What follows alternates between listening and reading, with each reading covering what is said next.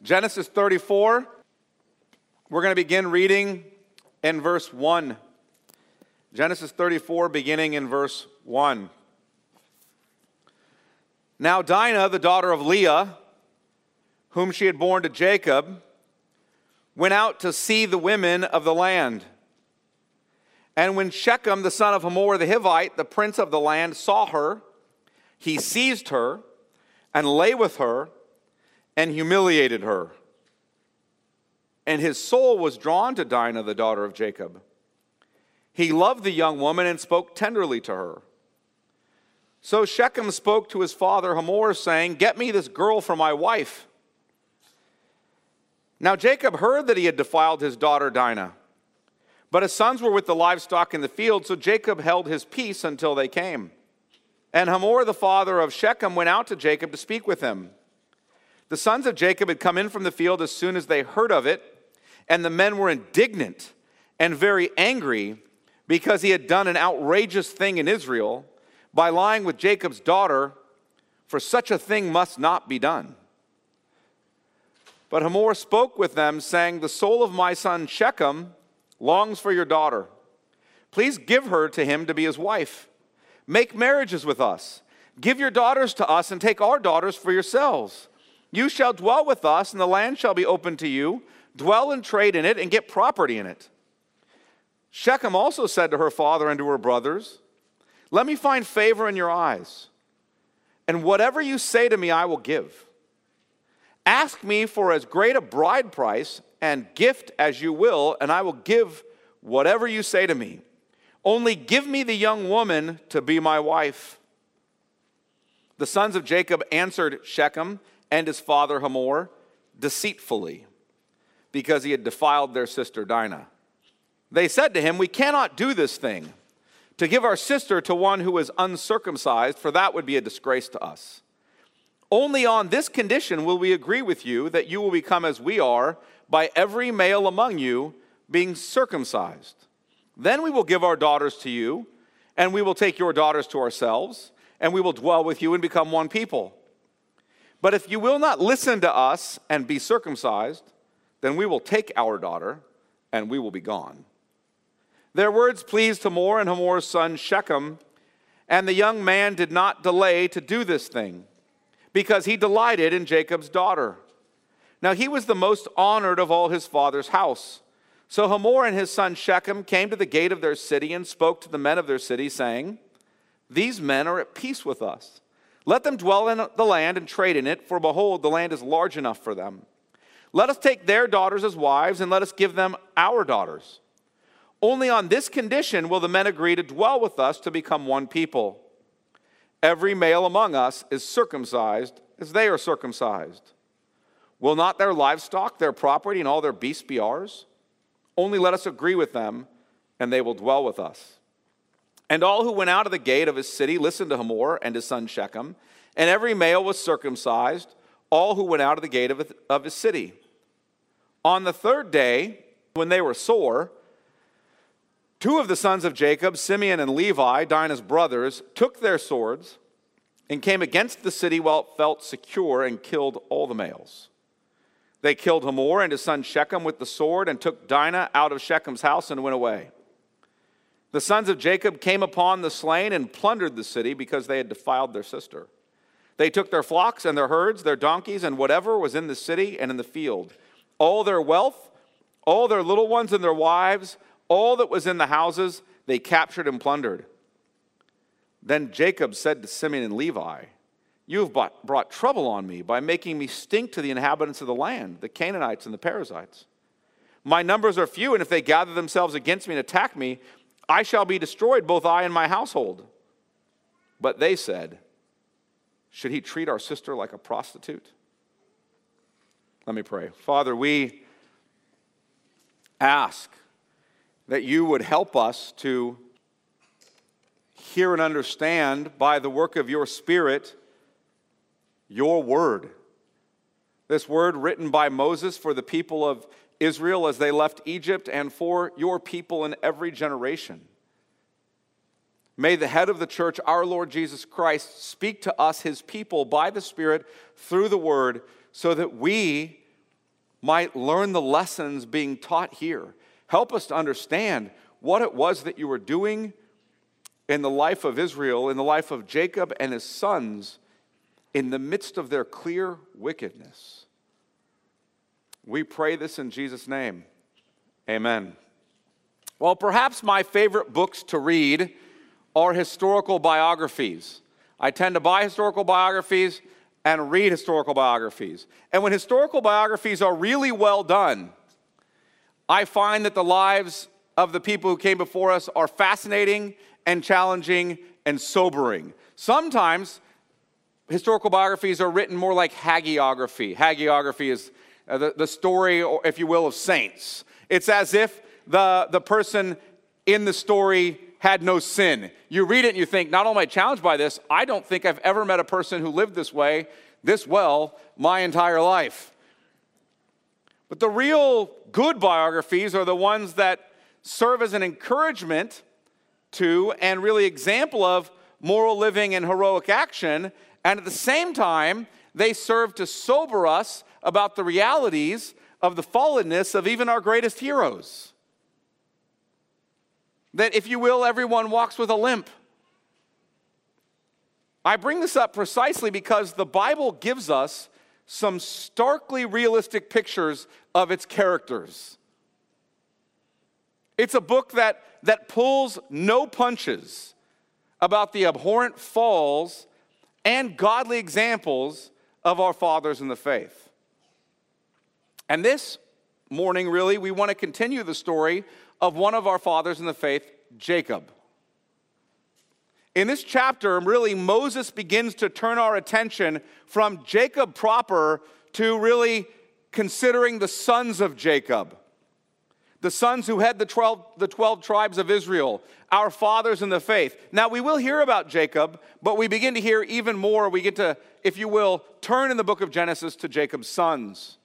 And friends, the picture of Jacob and his sons is not pretty. It is ugly and twisted and disappointing.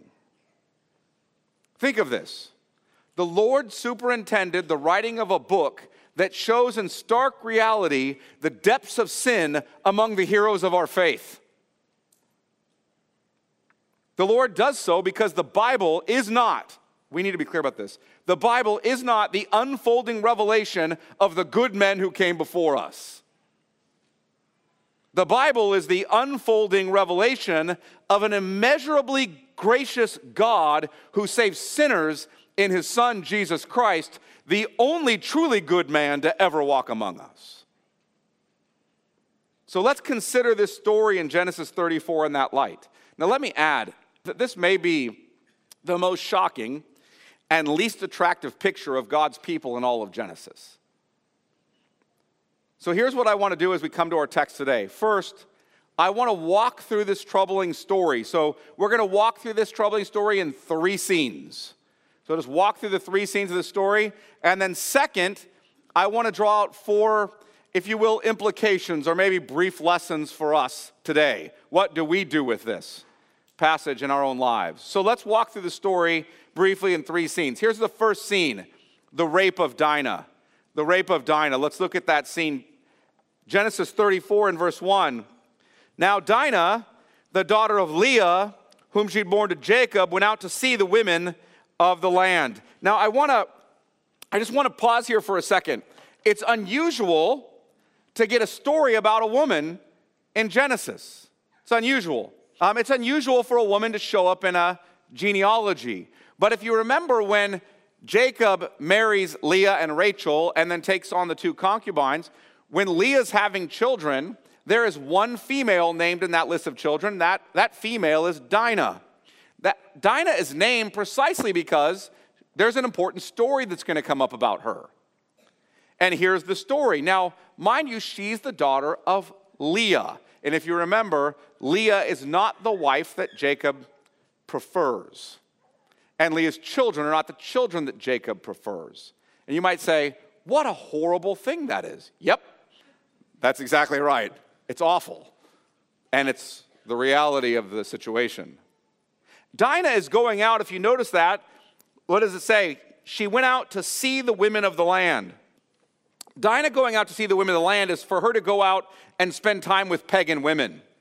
Depending on how the Hebrew's translated here, it's at worst a picture of her looking to mingle with pagan men like a cult prostitute. This language is sometimes picked up of a cult prostitute.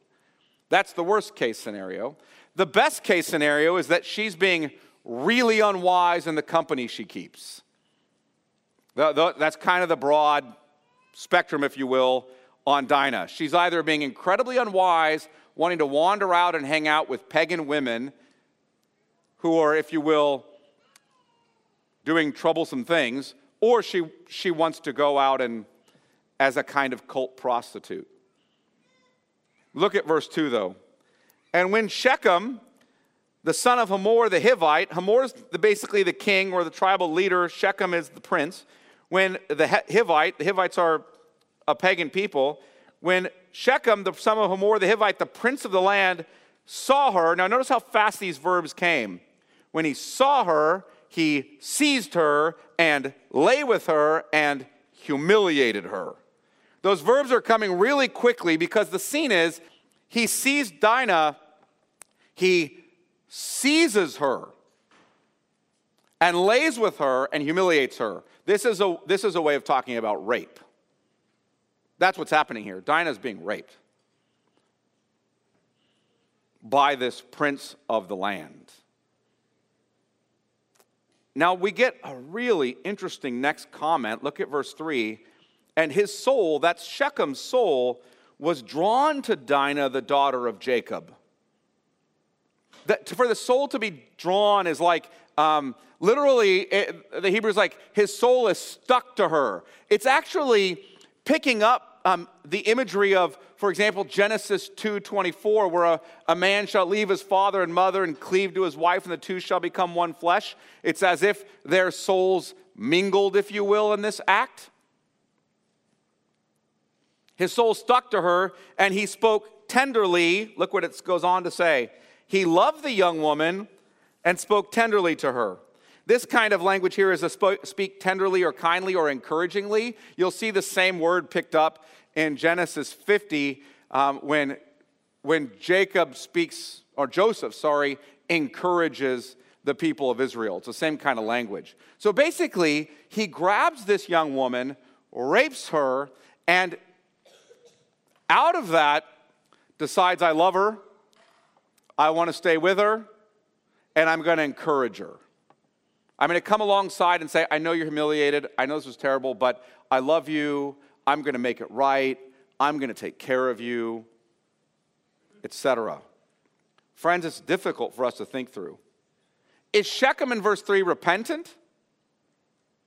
Did he realize he was wrongdoing and now he wants to repent? Is he going to care for Dinah? It's difficult, but let's speak of the reality. Offenders often speak tenderly, encouragingly, kindly to the person they've harmed. That's not unusual. And at times there's real change. Yet that kind of behavior of speaking kindly or tenderly does not mean there's real change. Doesn't mean it. Look at verse 4. You're going to see it right away. Verse 4. So Shechem spoke to his father Hamor, saying, get this girl for my wife. The literal language is, get this child for me. She's a teenager, but it's a phrase that's demanding and demeaning. Get her for me. Now, what we don't see until later in the passage is that Shechem actually keeps Dinah in his house. He falsely imprisons her. He doesn't send her home prior to the negotiation for marrying her. He kidnaps her and then negotiates for her. And that leads us to our next scene, scene 2, the marriage negotiations for Dinah. Look at verse 5. Scene 2, the marriage negotiations for Dinah. Now Jacob heard that he had defiled his daughter Dinah. But his sons were with his livestock in the field, so Jacob held his peace until they came.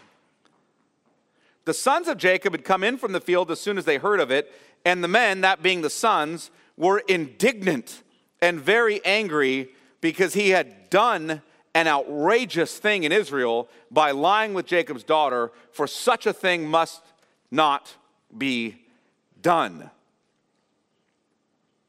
Now, I want you to stop and think about this for a minute. It's sad and startling, this passage. Why do I say that? Jacob has nothing to say about the rape and false imprisonment of his daughter Dinah.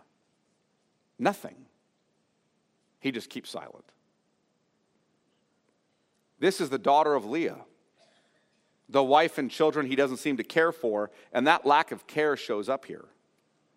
Leah's brother, Simeon, and Levi, or her brothers, Simeon and Levi, are incredibly angry about what has been done to their sister. If you remember, Simeon and Levi are also the sons of Leah from Jacob, and they are incredibly angry about what has been done to their sister. They love her, and they are, if you will, beside themselves with anger. Look at the phrase in verse 7.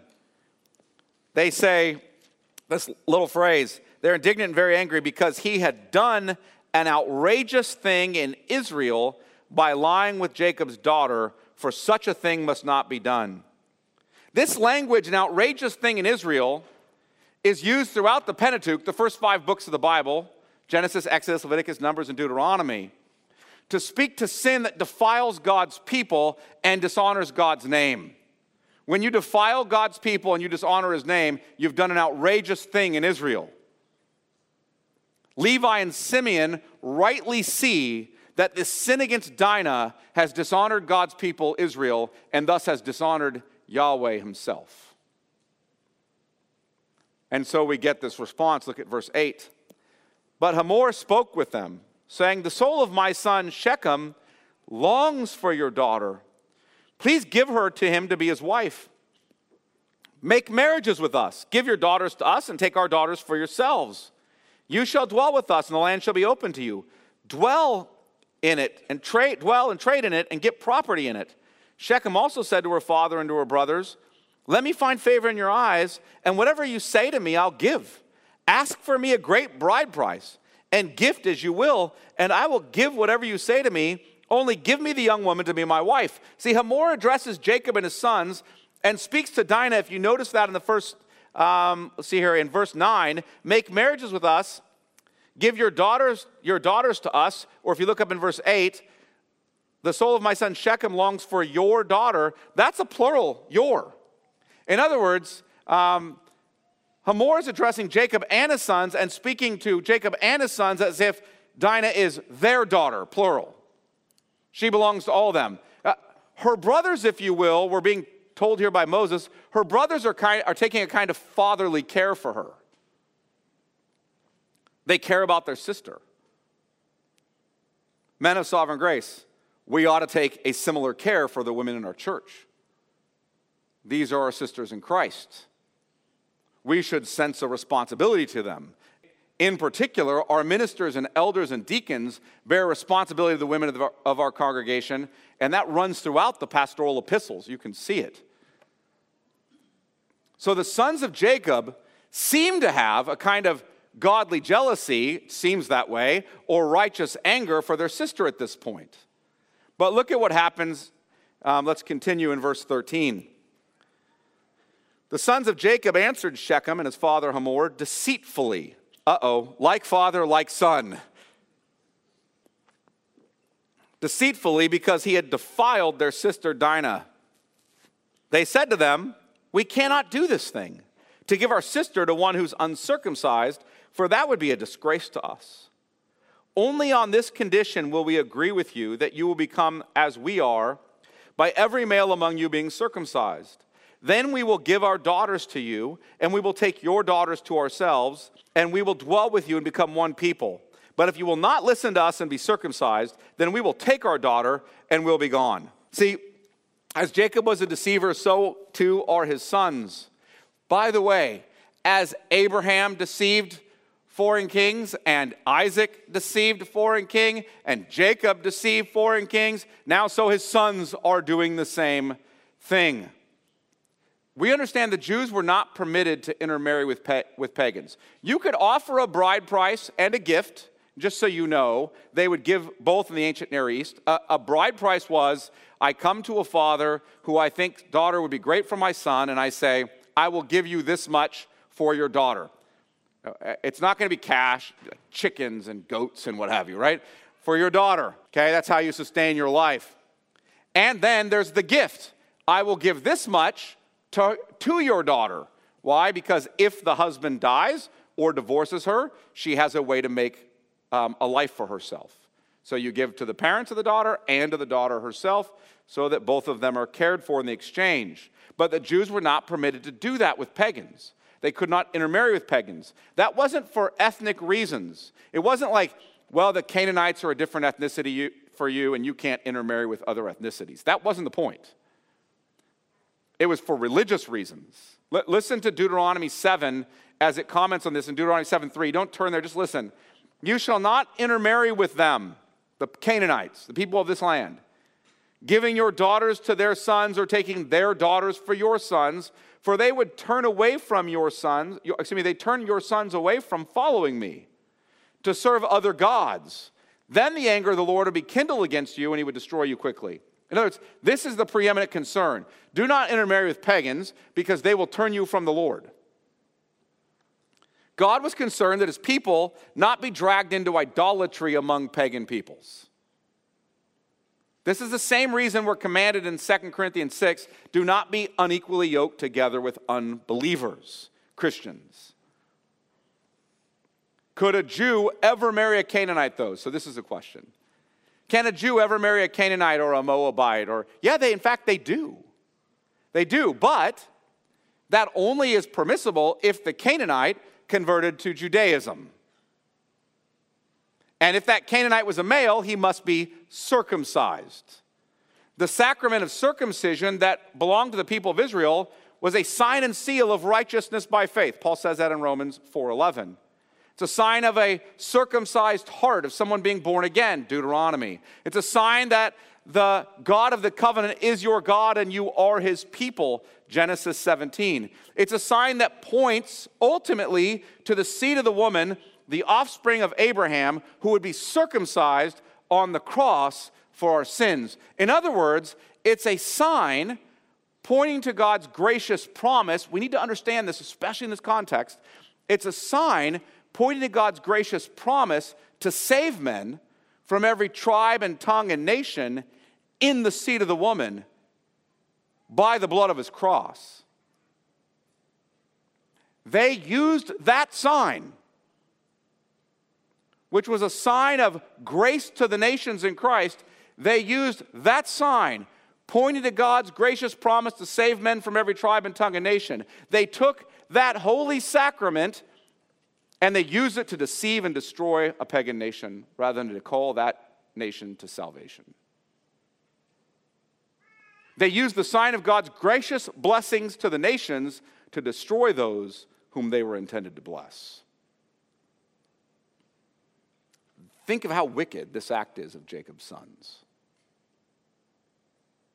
This is the resolution they offer. We cannot intermarry with you unless you circumcise yourselves. But note that they never call them to convert to faith in Yahweh. They're just being wickedly deceitful here. Look at verse 18. Their words pleased Hamor and Hamor's son Shechem, and the young man did not delay to do the thing, because he delighted in Jacob's daughter.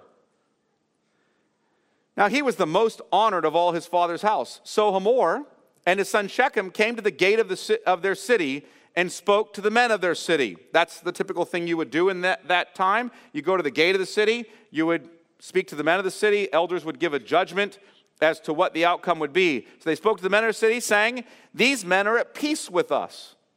Let them dwell on the land and trade in it, for behold, the land is large enough for them. Let us take their daughters as wives. Let us give them our daughters. Only on this condition will the men agree to dwell with us to become one people. When every male among us is circumcised, as they are circumcised, will not their livestock, their property, and all their beasts be ours? Only let us agree with them, and they will dwell with us. And all who went out of the gate of his city listened to Hamor and his son Shechem, and every male was circumcised, all who went out of the gate of the city. This is a fascinating piece of politics, by the way. Hamor and his son Shechem go to the gate of the city and encourage the people to participate in agreement with Israel. And like an effective politician, he tells them how it will benefit them, but he leaves off how it benefits him. He doesn't tell them, by the way, my son raped their daughter, and things are going to go really badly for us if we don't make this agreement. He just says, look how good it'll be for all of you, and just leaves all those important details out. So they all agree to it. And that leads to our third scene, the murderous rampage of Jacob's sons. The murderous rampage of Jacob's sons. Look at verse 25. On the third day, when they were sore, you actually end up studying these kinds of things. When a grown man is circumcised, when is he at his weakest? Second or third day, actually, there's actually studies on that. So second or third day, so here they are, okay? On the third day, when they were sore, two of the sons of Jacob, Simeon and Levi, Dinah's brothers, took their swords and came against the city while it felt secure and killed all the males. They killed Hamor and his son Shechem with the sword and took Dinah out of Shechem's house and went away. Now this scene, it sort of reminds you of a Liam Neeson movie, like Taken, right? I am going to kill everyone who is even remotely related to this situation. And we watch those movies, and because we love justice, we tend to overrun that into loving vengeance. And that's what these men are doing here. All the other men of the city did not participate in the rape and kidnapping of Dinah, but they are all wiped out. All of them. It goes on, verse 27. The sons of Jacob came upon the slain. So now all the sons of Jacob are involved. The sons of Jacob came upon the slain and plundered the city because they had defiled their sister. They took their flocks and their herds, their donkeys, and whatever was in the city and in the field. All their wealth, all their little ones and their wives, all that was in the houses, they captured and plundered. See, Jacob's two sons, Simeon and Levi, went on a murderous rampage, and as they do, they plunder them of all their wealth, all their wives, all their children. It's a horrific scene. Just horrific. What looked like righteous anger and jealousy for God's honor turned into a horrific act of vengeance. It reminds us of a contemporary movie, doesn't it, about a man who goes on a rampage like this. It's just like, oh, this is the kind of movies we like to watch. But we know that that sort of justice is really not just. This is a story that begins with rape and ends with deception and mass murder and theft. Now, let's look at the tragic ending of this story, verse 30. Then Jacob said to Simeon and Levi, "You have brought trouble on me by making me stink to the inhabitants of the land, the Canaanites and the Perizzites. My numbers are few, and if they gather themselves against me and attack me, I shall be destroyed, both I and my household." I've got to tell you, this is a shocking statement. This man kept his silence when his daughter was raped and kidnapped. And when his sons went and got her back, his response after his daughter's raped and kidnapped, after his sons deceive, commit really terrible sacrilege with a sacrament, murder a people, and take all their women and children, his response is, "You've given me a bad reputation. And I'm not sure, what if the other nations get mad at us? You're the man who wrestled with God, whom God changed your name to Israel, which means God fights for you. You're the man who watched God deliver you in every circumstance of your life, even after your deceitfulness. You're the man who watched God completely change your brother who hated you so that he loves you and forgives you for deceiving him and stealing his blessing. You're the man whom God met with twice in theophanies. How many of you guys have had a theophany where God appeared to you? None. If you say you did, let's talk. Angels came to you and ministered to you. And all you have to say about your daughter who was raped and kidnapped and your sons who were deceitful and murderous is you gave me a bad reputation? I don't know what the nations will do now. How will we stand up to them? Simeon and Levi rebuke him, and in doing so justify their own wicked behavior. Look at verse 31. But they said, should he, that being Shechem, treat our sister like a prostitute? In other words, are we going to receive money in exchange for our sister being raped? Are you going to pimp out your daughter? That's what they're saying to him. Like some kind of whore? We will not permit it. I want you to think of this chapter, friends, in the context of Genesis. This follows Jacob obediently returning to the promised land, faithfully calling out to God in prayer, trusting in the Lord's covenant promises. This follows Jacob wrestling with God and receiving a new name, trusting the Lord will fight for him, and celebrating the Lord delivering him. This follows Jacob's reconciliation with Esau, a scene in which he saw the God of grace work to overcome his brother's hatred and bring gracious forgiveness, thus bringing reconciliation. This comes after Jacob meeting with the Lord twice, having angels come and minister to him. The Lord provided for him over and over and over. God kept all of his promises. Yet now Jacob is showing little care for his own daughter Dinah. Jacob is now mostly concerned with his fears regarding the pagans around him. Jacob's sons are deceiving and murderous. This is why I'm driving at this so hard. This is a horribly incongruous picture of Jacob. He is up and down. It reminds you a bit, just as an aside, a bit of Peter, doesn't it? You are the Christ, the Son of the living God. Blessed are you, Simon, son of John, for flesh and blood didn't reveal this to you, but our God revealed this to you. This is revealed to you by the Lord. Next scene. No, Lord, from Peter's mouth, Jesus, get behind me, Satan. That's a pretty high and a pretty low. You are speaking on behalf of God. Next scene, you're speaking on behalf of the devil. And that's what we're seeing essentially here with Jacob. We're turning really to a really sad portrait of his sons as well. Jacob's sons are deceivers and murderers. Jacob will condemn Levi and Simeon for this in his blessing in Genesis 49. You'll see this play out in the life of Levi and Simeon, by the way. It will be the Simeonites in Numbers 25, Simeonites specifically in Numbers 25, who sleeps with a Moabite woman at the entrance to the tent of the meeting. And it will be a Levite who goes and drives the spear through that Simeonite, namely Phinehas, because he's jealous for God's glory. See, in one sense, Dinah's brothers seem like honorable men who are going to protect their sister and the honor of God's people. In another sense, they're a total wreck. And you're beginning to see an unfolding tale of Jacob's sons that's not pretty.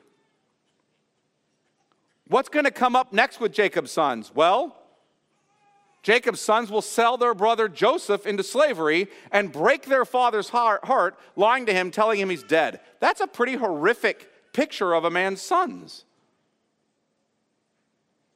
You also get a real contrast with regard to Jacob, because there he weeps and is beside himself and wants to die because Joseph is gone, whereas with Dinah, he doesn't seem to care. The very next chapter, in chapter 38, right after Joseph sells his sons into slavery, his son Judah will sleep with his daughter-in-law Tamar. This family, the patriarchal family, the family to whom the covenant promises are given,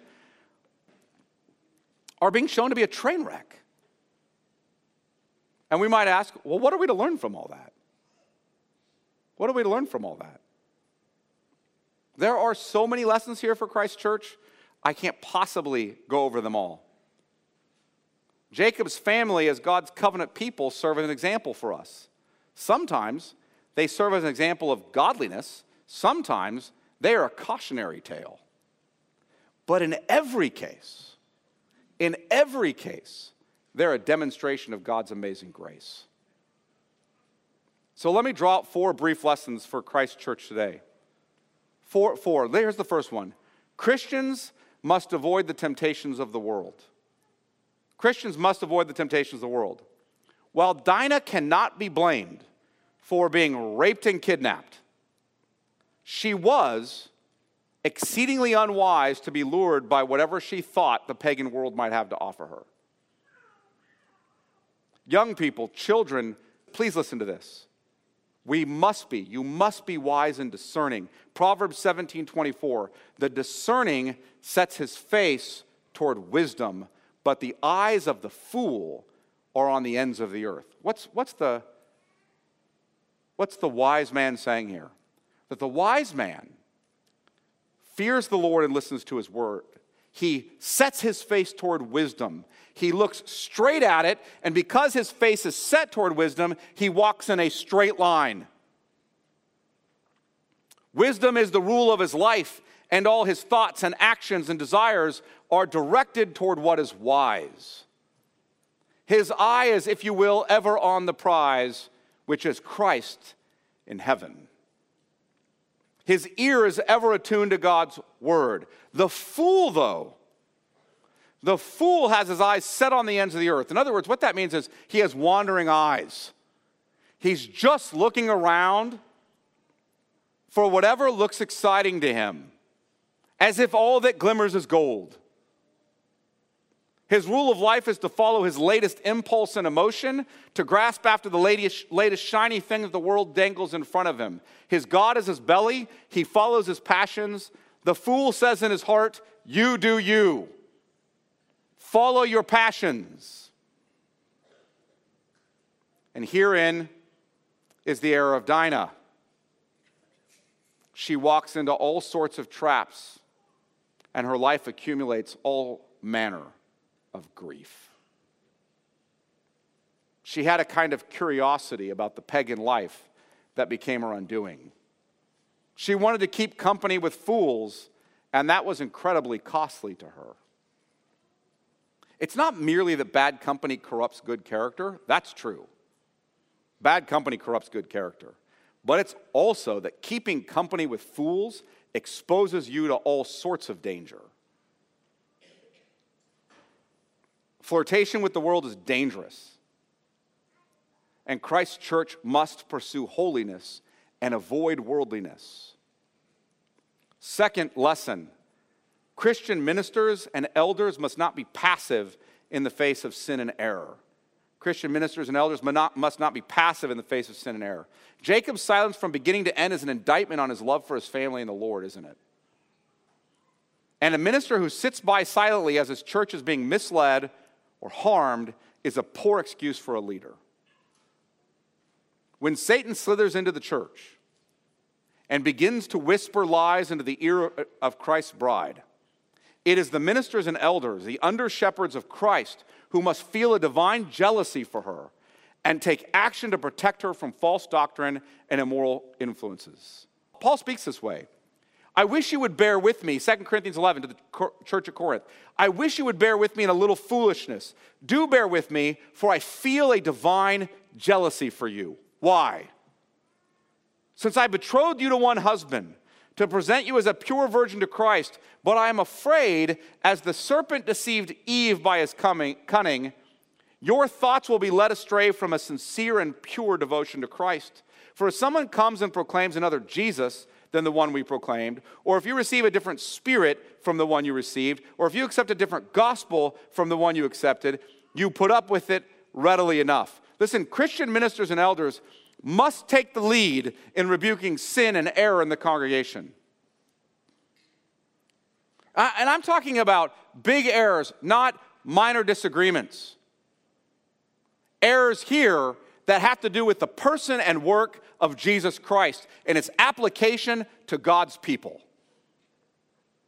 If a minister allows gross, unrepentant sin or false doctrine to go undisciplined in the congregation of Christ's people, then he might seem like a real sweetheart to everyone around, but he cares neither for the honor of Christ nor his people.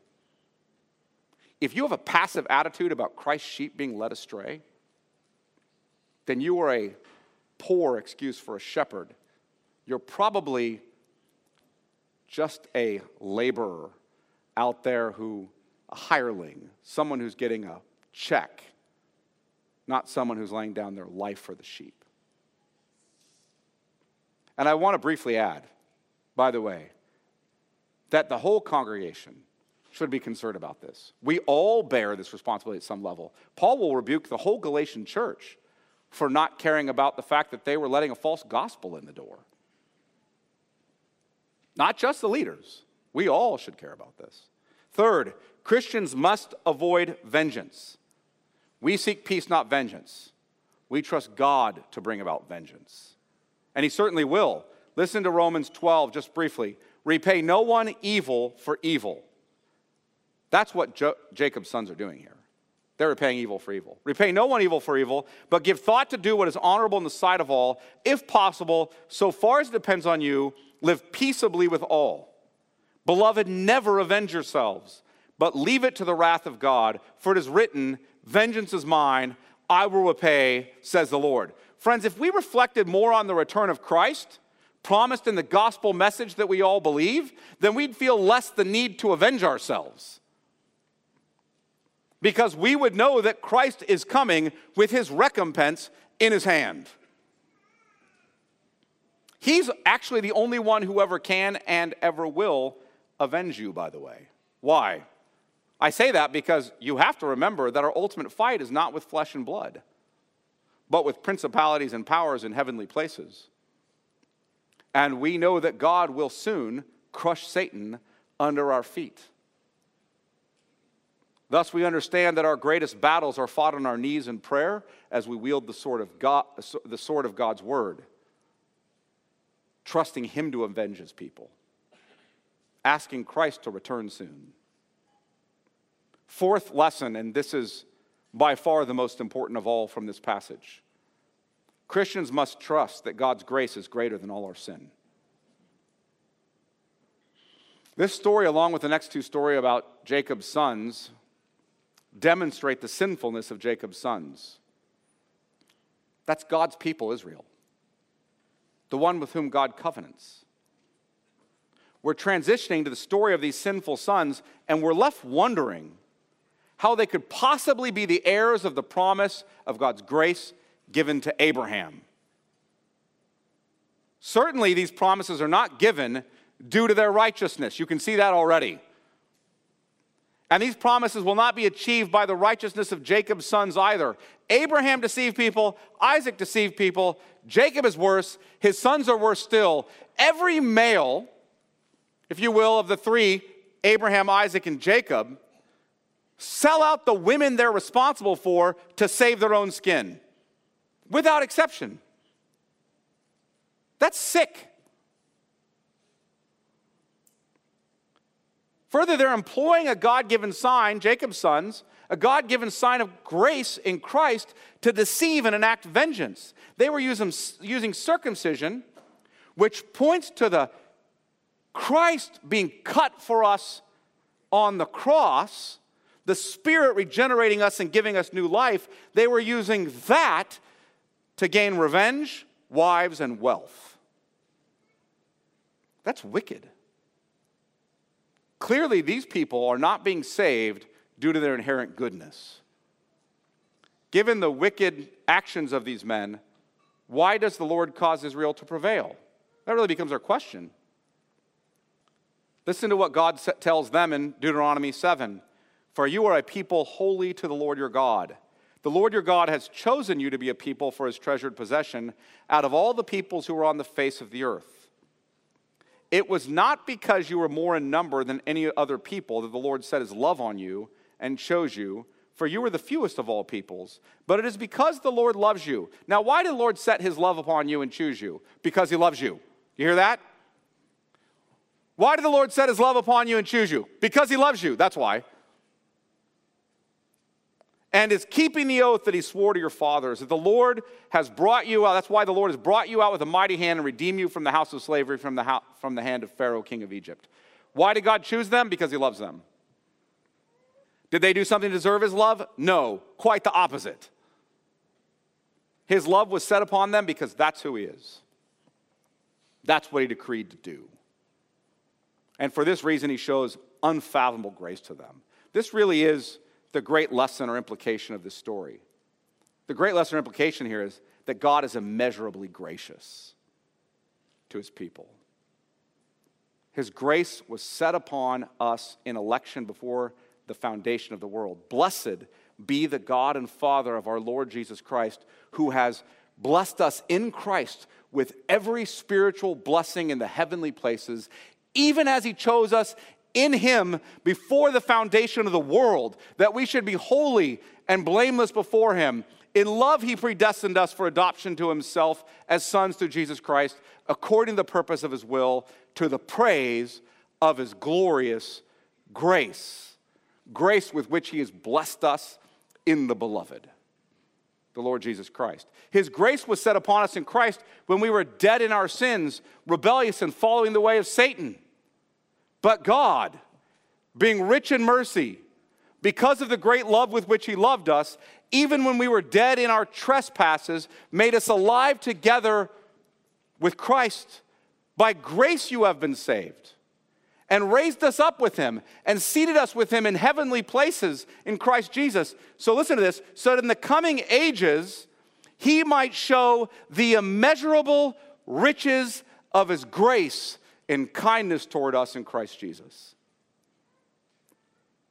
Think of that phrase that Paul uses, the immeasurable riches of his grace. What did we do to earn any of that? Nothing. Divine grace is greater than all your sin. You're a creature, all your acts are finite. Your sin, in fact, can be measured. Do you know that? Now, your sin incurs an infinite debt because of the God against whom you've committed it. But do you know what cannot be measured? The riches of God's grace. Friends, your sins, your deepest, darkest, most wicked acts do not even cause a ripple in the immeasurable ocean of God's grace. You don't exhaust even one drop. As Richard Sibbes has said, there is more mercy in Christ than sin in us. Friends, there is immeasurably more mercy in Christ than sin in you. He has made promises to you by grace. He will bring them to pass by grace. Here's the question for you. Do you know Christ? Have you looked to him in faith? Are you trusting in him and him alone for your salvation? If not, then I plead with you to cast yourself upon him. He will receive you with joy, and so will we. He will forgive you of all your sins, cleanse you of all unrighteousness, adopt you as his own, and it won't even take a drop. It won't exhaust any of his grace.